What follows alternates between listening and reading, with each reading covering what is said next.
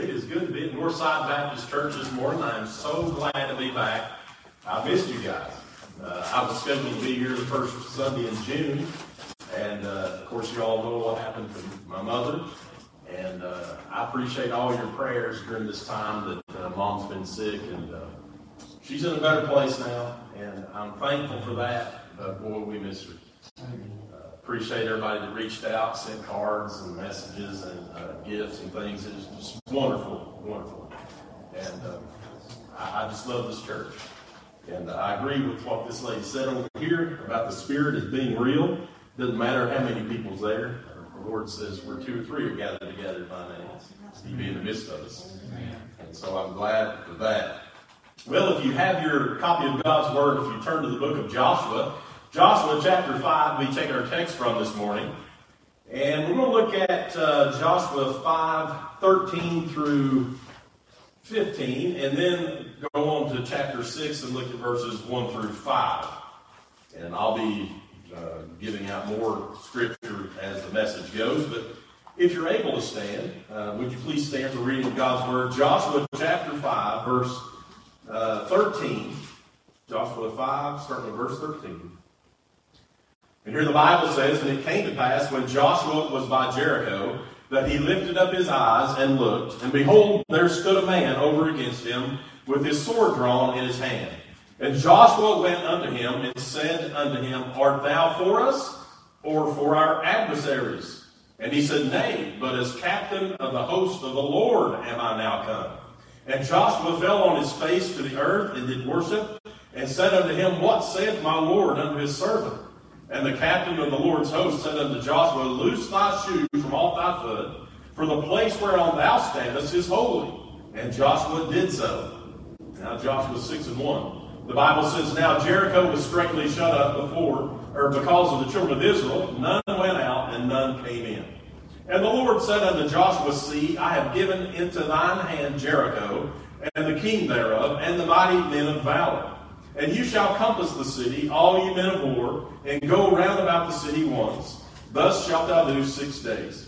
And 7 priests shall bear before the ark 7 trumpets of ram's horns. And the 7th day you shall compass the city 7 times.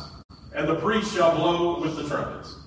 And it shall come to pass that when they make a long blast with the ram's horn, and when you hear the sound of the trumpet, all the people shall shout with a great shout, and the wall of the city shall fall down flat, and the people shall ascend up every man straight before him."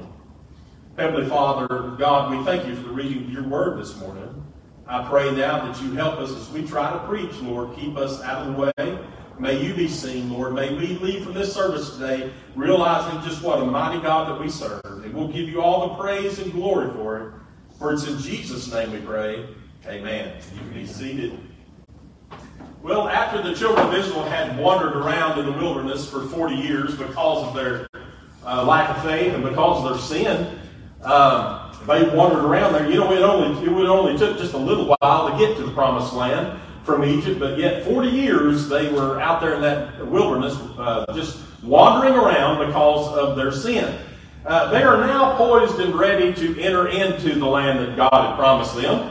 And their leader Moses is now dead. God took him up on that mountain. He was able to look out upon the promised land, but never able to enter into it because the Lord, that was what the Lord had him do because of his disobedience.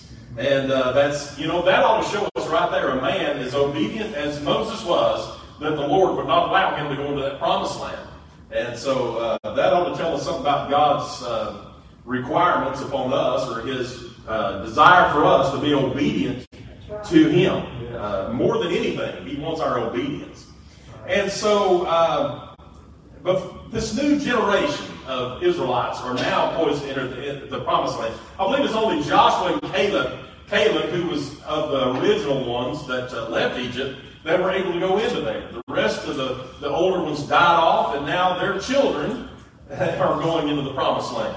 And so their new leader, Joshua, he is doing everything in his power to follow God's leadership to get the children of Israel over into the promised land. And we know he was faithful to Moses, and he was the captain there of the army. But God now has placed him as the leader of his people. We see them, they crossed over the swollen Jordan River because God yet once again allowed them to do that as they crossed over on the dry land across that swollen river. And it had caused their enemies' hearts to melt, the Bible said. And their spirits had left them, the Bible said. All their enemies, their spirits had left them because of this. In fact, it disturbed the people of Jericho so much that they locked up their city, they shut the gates, locked them up, placed guards there, would not allow anyone to leave or enter into that city because they were so afraid of the children of Israel who were coming. And so they had posted guards all along the top of the wall to watch for this impending doom that was going to take place. Now, before Joshua, the children of Israel can enter into the promised land, they've got something they have to do. They have got to overcome a huge obstacle. And it's that wall of Jericho. The walls of Jericho. This looks to be something that is entirely impossible. Humanly impossible. Jericho was the oldest city in the land.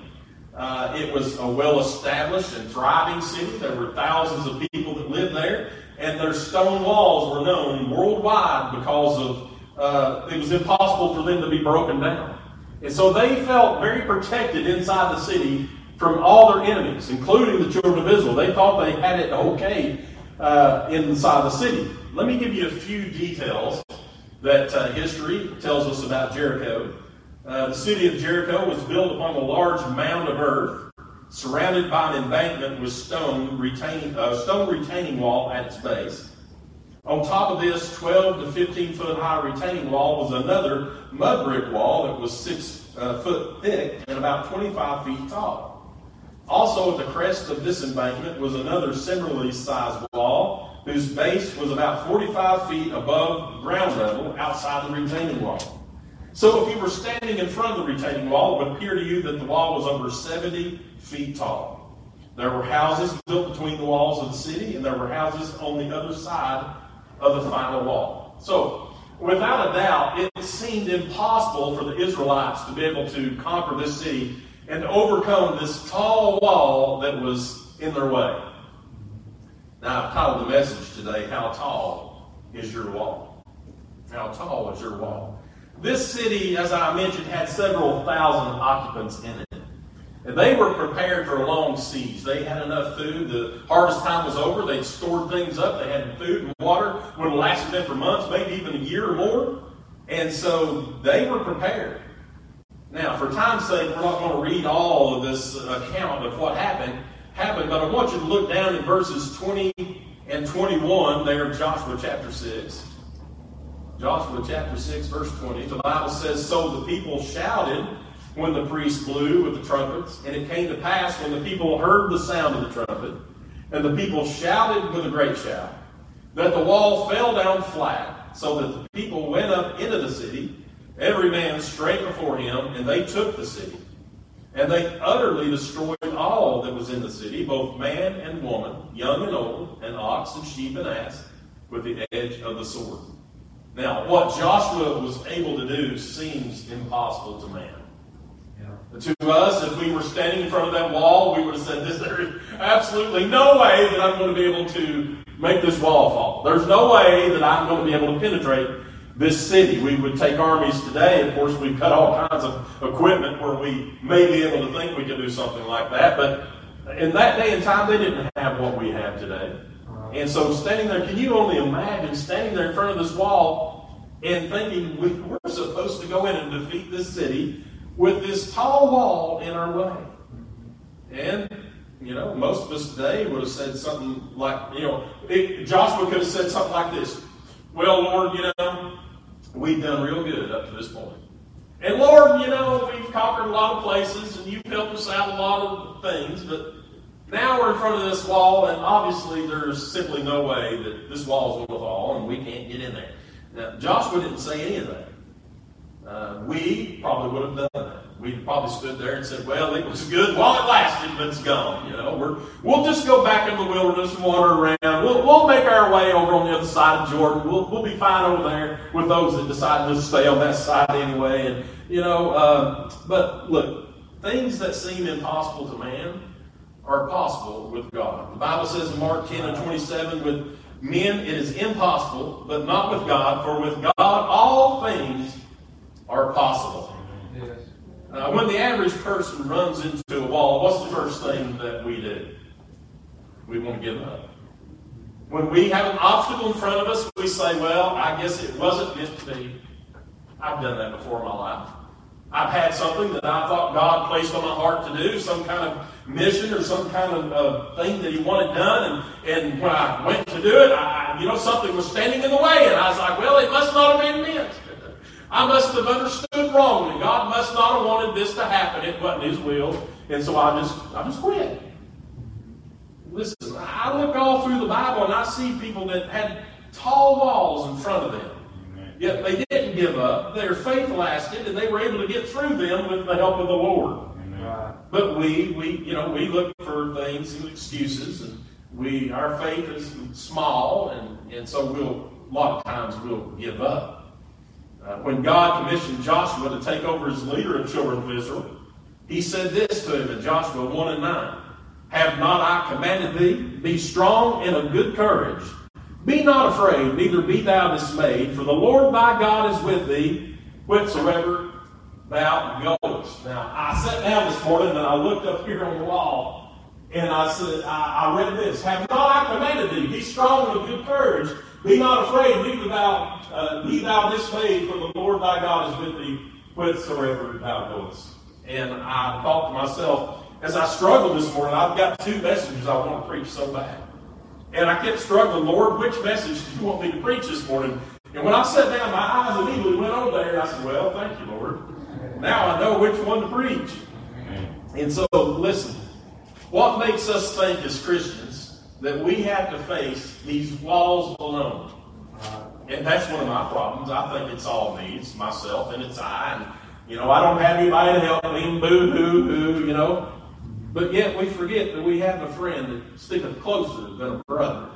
That's right. In Genesis 28:15, the Lord told Jacob, and behold, I am with thee, and will keep thee in all places whither thou goest, and will bring thee again into this land, for I will not leave thee until I have done that which I have spoken to thee of. Over in Deuteronomy 31:6, when Moses was nearing the end, he gathered all the children of Israel around him, and he was giving them his last words. And he says in Deuteronomy 31:6, be strong and of good courage. Fear not, nor be afraid of them. For the Lord thy God, He it is that doth go with thee. He will not fail thee, nor forsake thee. I truly believe in my heart that Joshua was a man of God, a great man of God, a man of faith. And he believed every word that Moses said. He believed every word that God promised. And he was dead set to do God's will. And in Joshua 1 and 5, the Lord told Joshua, I will be with thee, I will not fail thee, nor forsake thee. When King David spoke to his son Solomon, 1 Chronicles 28 and 20, he said, be strong and of good courage, and do it. Fear not, nor be dismayed, for the Lord God, even my God, will be with thee. He will not fail thee, nor forsake thee, until thou hast finished all the work for the service of the house of the Lord. The Hebrew writer, he says in Hebrews 13 and 5, for He hath said, I will never leave thee, nor forsake thee, so that we may boldly say, the Lord is my helper, and I will not fear what man shall do unto me. Now, when we look through the Bible, we see men and women of God as they face obstacles in front of them. Now, we find these people that are being faithful and obedient to the Lord as it looks like they're in front of something that's impossible, and suddenly God makes things possible for them. Moses, do we remember him? As he came up there in front of that burning bush, and he was standing there, and the Lord told him to get his shoes off. He's on holy ground. And the Lord started speaking to him and telling him things He wanted him to do. And what did Moses do? He started going through all the excuses, just like I do. He started going, but Lord, you know I can't. Speak. He's the Meltills in the Old Testament. And so he had an insecurity problem. In fact, later on, he even had a murder charge against him, even though we know it was the Lord's will. The Bible tells us this. And with the help of the Lord, though, he knocked all of those walls down that he had in front of him and became one of the greatest leaders who ever lived. One of the greatest men to ever do things for the Lord, despite all his problems, his speech problems, his insecurity feelings, his murder charge that was against him there in Egypt. David. Remember the little ruddy David? You remember him? As he was out tending his father's flock, and they came along looking for men to fight and kings to crown. And as a young boy, he stood before a 9'9" uncircumcised giant, Philistine from Gath named Goliath. This little boy, as he looked at him, his little red head, and told him, with the help of the Lord, with the Lord's help, I'm going to defeat you. And it seemed like an impossible task. In fact, the whole army of Israel had given up. I mean, they were ready to throw in the towel. There's nobody can defeat this man. He's going to eat us all. And so here comes little David, and he picked up 5 stones, I believe it was, and put them in a little pouch, and he had a sling, and he goes up there, and with one of those stones, he rears back and lets that giant have it right in the center of the forehead. We all know what happened. David didn't even have a sword. He had to take the sword from the giant, cut his own head off there. And so we see this very tall wall in front of this young man, but because of God's help, he was able to defeat the Philistine, and that wall came tumbling down. How about Elijah? I believe last time I was here, I preached on Elijah and how the Lord had caused the drought, and then they went out there and he defeated the ones up on the mountain. But Elijah had to overcome a lot of walls in his life. He had a problem. He had a self-pity complex. He thought he was the only man still alive that loved the Lord and served the Lord. He got depressed. He asked the Lord to kill him. He had a death warrant against him as well. As we know, Jezebel was sending her people after him to kill him. But with the help of the Lord, all those walls that were in front of Elijah got knocked down. And he was one of the greatest prophets to ever live. I'm reminded of one that I can see myself in, and perhaps you can too. Remember Peter?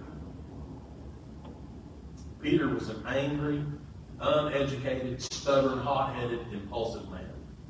I mean, the Bible tells us all his flaws. Not only did he have all of those problems, he denied the Lord. Not once, not twice, but 3 times. He denied the Lord. Now, if anybody had a wall to overcome, it would have been Peter. With the help of the Lord, Peter was able to knock that wall down. He saw forgiveness. He found forgiveness. And God used Peter like no other apostle. In fact, he gave him the keys of the kingdom of heaven on earth as he ushered in the New Testament church, as he stood there on the day of Pentecost and preached Jesus.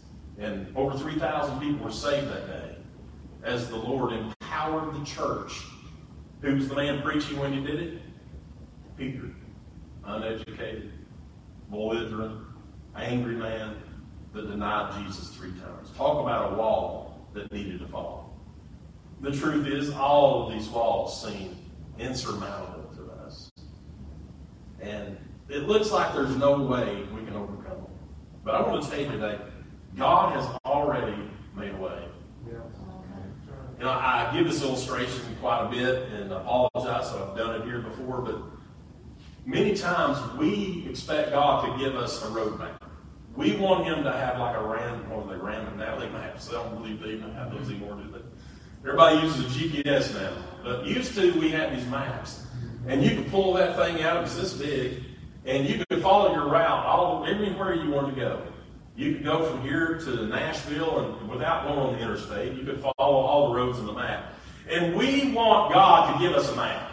You know, we have something we believe God wants us to do, and so we say, well, God, show me what I need to do. And we want Him to say, here's you a map. Plop. And so we can say, okay, well, first I got to do this and got to do that. I want you to know that God does not work that way. God wants us to walk on faith. And so what we have to do is we have to realize that God has made a way for us. And if we're obedient, we're faithful to God, And He will show us the way. He will lead us on that way. We don't have to have a roadmap. That would be nice, but we're not going to have that luxury. If you look back at Joshua 6 and 2, you'll notice that before Joshua and the children of Israel ever even started their march toward the city of Jericho, God had already made the way. He had already done it. In Joshua 6 and 2, the Bible says, "And the Lord said unto Joshua, See, I have given into thine hand Jericho, and the king thereof, and the mighty men of valor." That was before they even did it. He told him, "Look, Joshua, let's see this. I've already gave it into your hands." Well, maybe you think, well, that was fortunate that the Lord did that for them. Well, the Hebrew writer tells us why this happened. In Hebrews 11 and 30, the Bible says, by, anybody know it? Faith. By faith, the walls of Jericho fell down after they were compassed about 7 days. It did not say, by a shout, the walls fell. It didn't say because of their determination that the walls fell. It didn't say because of their great strength and power that the walls fell. It said by faith, the walls of Jericho fell. If you take faith out of the equation, the walls would never have fallen. The children of Israel would have never went into the promised land. And there'd be no reason for me to be standing here preaching this morning. But by faith, those walls fell. Let me ask you this morning, how tall is your wall? Is there one standing in front of you and you think there is simply no way you're going to get over this thing? My favorite gospel group growing up was the Kingsmen Quartet. And they would sing a song about how so high you can't get over it, so low you can't get under it, and so wide you can't get around it. You've got to come in at the door. Well, there may be a wall in front of you that looks insurmountable, and you think there's simply no way you can get around it. And one of the things that we do, one of our problems we do, is that we think we have to help God out. I've got to help you out, Lord. You're just not doing things the way that I think you ought to go. So I'm going to give you a hand and show you what needs to be done here. Listen, God has given us several promises in His Word that assures us that He is the one in control. You're not in control. God is the one in control. I'm reminded of several people in the Bible that thought they had to help God out. Let me remind you of this one. Who remembers Abraham? Abraham had a tall wall. His wife was over 90 years old and she was unable to have children. They wanted a child so bad. That was the thing. Back in those days, you needed a child, a male child especially. But you needed a child to carry on the family name. And they didn't have one of their own. And God told them that they were going to give them a child. And we know what happened. Sarah standing behind the tent laughing about it. And, Abraham was thinking, well, there's no way. She's too old. I'm too old. This is not going to happen. But God told Abraham He was going to give him and Sarah a son in their old age. Well, 10 years went by since God said that. And what happened? What do you think happened in those 10 years? Sarah and Abraham talked about it probably quite a bit. The Lord said He was going to give us a son, but it don't look like that's going to come about. It's not happening. We're going to have to take matters into our own hands. Let's do something about it. So what they come up with this plan. And so they devised a plan to have a child by Hagar, Sarah's handmaiden. Well, of course, this was not God's idea. This wasn't God's plan for them to do. And so they went out on their own, helping God out. And we all know the results. Because of their disobedience, we see what happened. Sarah became very jealous of Hagar, run her out. She felt betrayed by her husband.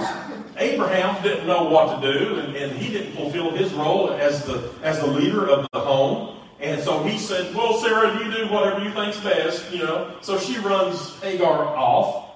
And Hagar had Ishmael, which made Abraham the father of the Arab nation. And so the conflict between the Muslims and the people of Israel is still going on to this very day. Why? Because these two people decided they were going to help God out and do His will for Him. How'd that work out? Did God need their help? No, he didn't. Now, it doesn't mean he wasn't able to use their disobedience for his will to get done what he wanted done. And God will do that. But it doesn't mean that we're to go about doing our own will, saying, well, God will work things out, even though I'm dumb and I did it my own way, It doesn't work that way. We also become very impatient. And because of our impatience, we miss out on many blessings. Because we're so all fired to get things done. It took 7 days of faith for the children of Israel to bring those walls of Jericho down. Can you imagine what it would have been like to the church of today if God had told the church of today to do what he told the church back then, or the children of Israel to do back then?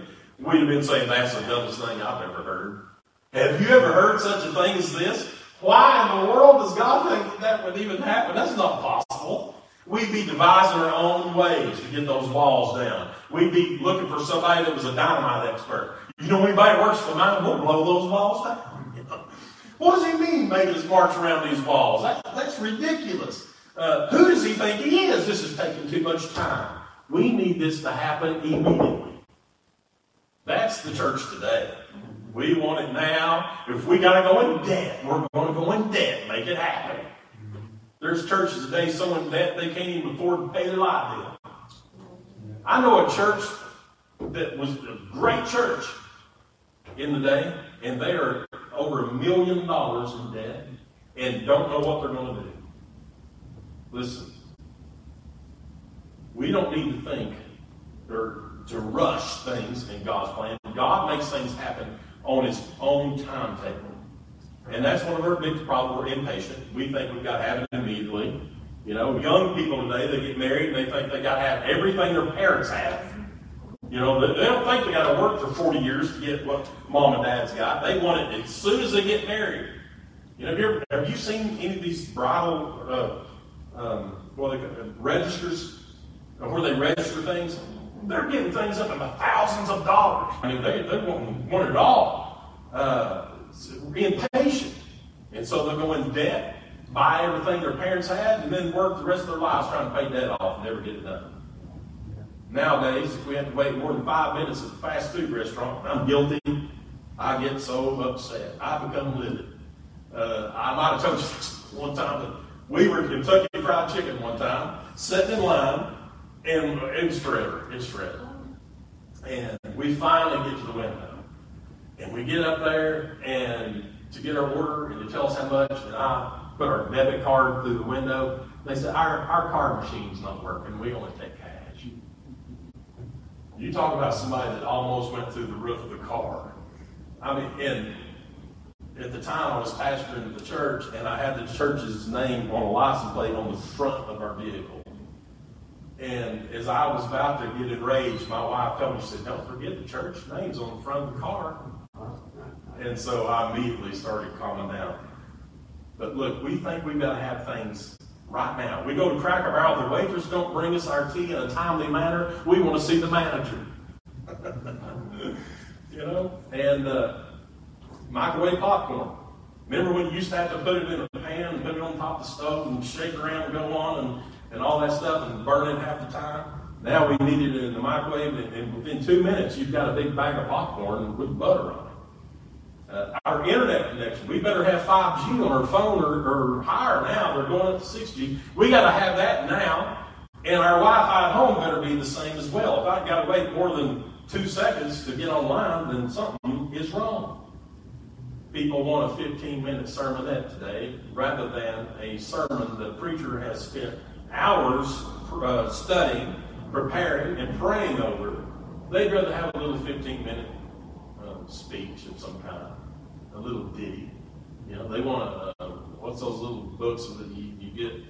They want you to read out of Bread of Life books or something, give them a little thing out of that.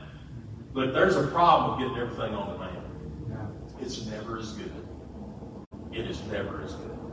Instant potatoes don't hold a candle. Them Idahos you've peeled, you put on the stove and boiled for 20 minutes, then you put a stick of butter in them and a whole can of cream. The instant ones don't hold a candle to that. You may get instant ones in 3 minutes, but let me tell you what, you better wait 30 more and get the real thing. And there ain't no sermonette going to hold up to a sermon that a pastor has on his heart that wants to stand and deliver it to say, this is what God says. It's not going to even compare. The truth is, the Battle of Jericho, as we call it, was really not much of a battle. God had it all took care of, and it was more of a spiritual battle than a physical. Now, we know after the walls fell, the children of Israel went in and slew everyone there, and even the animals, as God had told them to do. But we will never see the walls in our life fall down as long as we're relying upon our own strength. As long as we are trying to be the ones to take the lead in the battle, we're not going to see that wall fall. What we must do is what the Bible teaches us, and that is to be obedient to the Lord. And by faith, we'll see those walls fall. Hebrews 11:30, by faith, the walls of Jericho fell down after they were compassed about 7 days. So, before the first march had ever been marched, before the first shout was ever shouted, before the first blast of the trumpet was blasted, something had to happen. They had to have faith. They had to have faith. Do you not think a God who could speak the world into existence couldn't have just spoke the words and caused the walls to fall? Sure he could have. He could have done that. Could not the giver and sustainer of life not have pulverized the city walls and allowed the children of Israel just to walk straight in? Without a doubt, he could have done that. But that is not how God wanted this to happen. Before those walls could fall, the children of Israel had to demonstrate their faith. The Bible says, again, in Hebrews 11:6, but without faith it is impossible to please him. For he that cometh to God must believe that he is, and that he is the rewarder of them that diligently seek him. Let me ask you something this morning. What is preventing you from knocking down the wall that's in your way? What's preventing you? Is it getting over your past?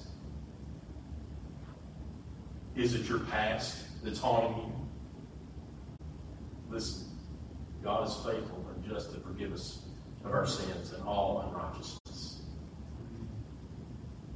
Have you been trying to do it all by yourself and leaving God out of your plans? I'm guilty of doing that a lot. I think, well, Lord, I've got the means, I've got the know-how, I've got the skill and the talent, I can do this. And leave God completely out of the picture. Is that what's causing the wall to keep standing there in front of us? Is it because of our being self-reliant?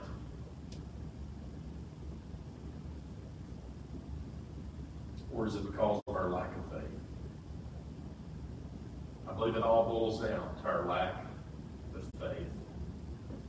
Our lack of seeking God's will, our lack of relying upon Him for all our needs, our lack of being obedient is because of our lack of faith.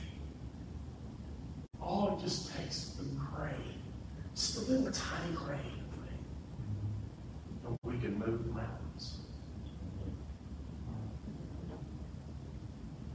Let's turn it over to the Lord today. I don't know what your wall is, but let's follow His will.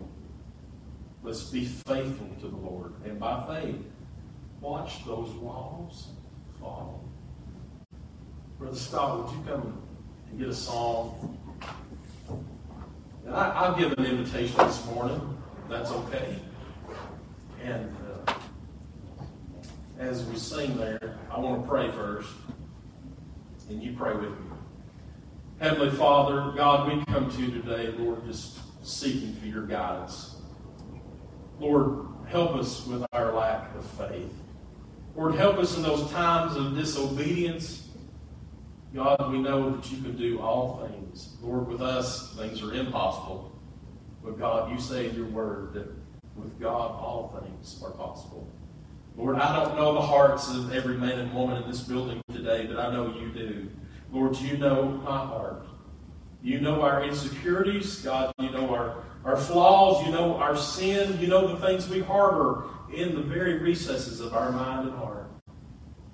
We're asking you today, Lord, to help us with those things.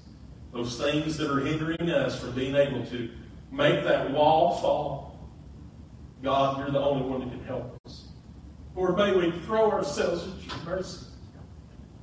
Help us today, Father. God, if there's one here today that needs help, Lord, would you help them? Help them, Lord. For it's in Jesus' name we pray. Amen. Go ahead, brother. If you need help,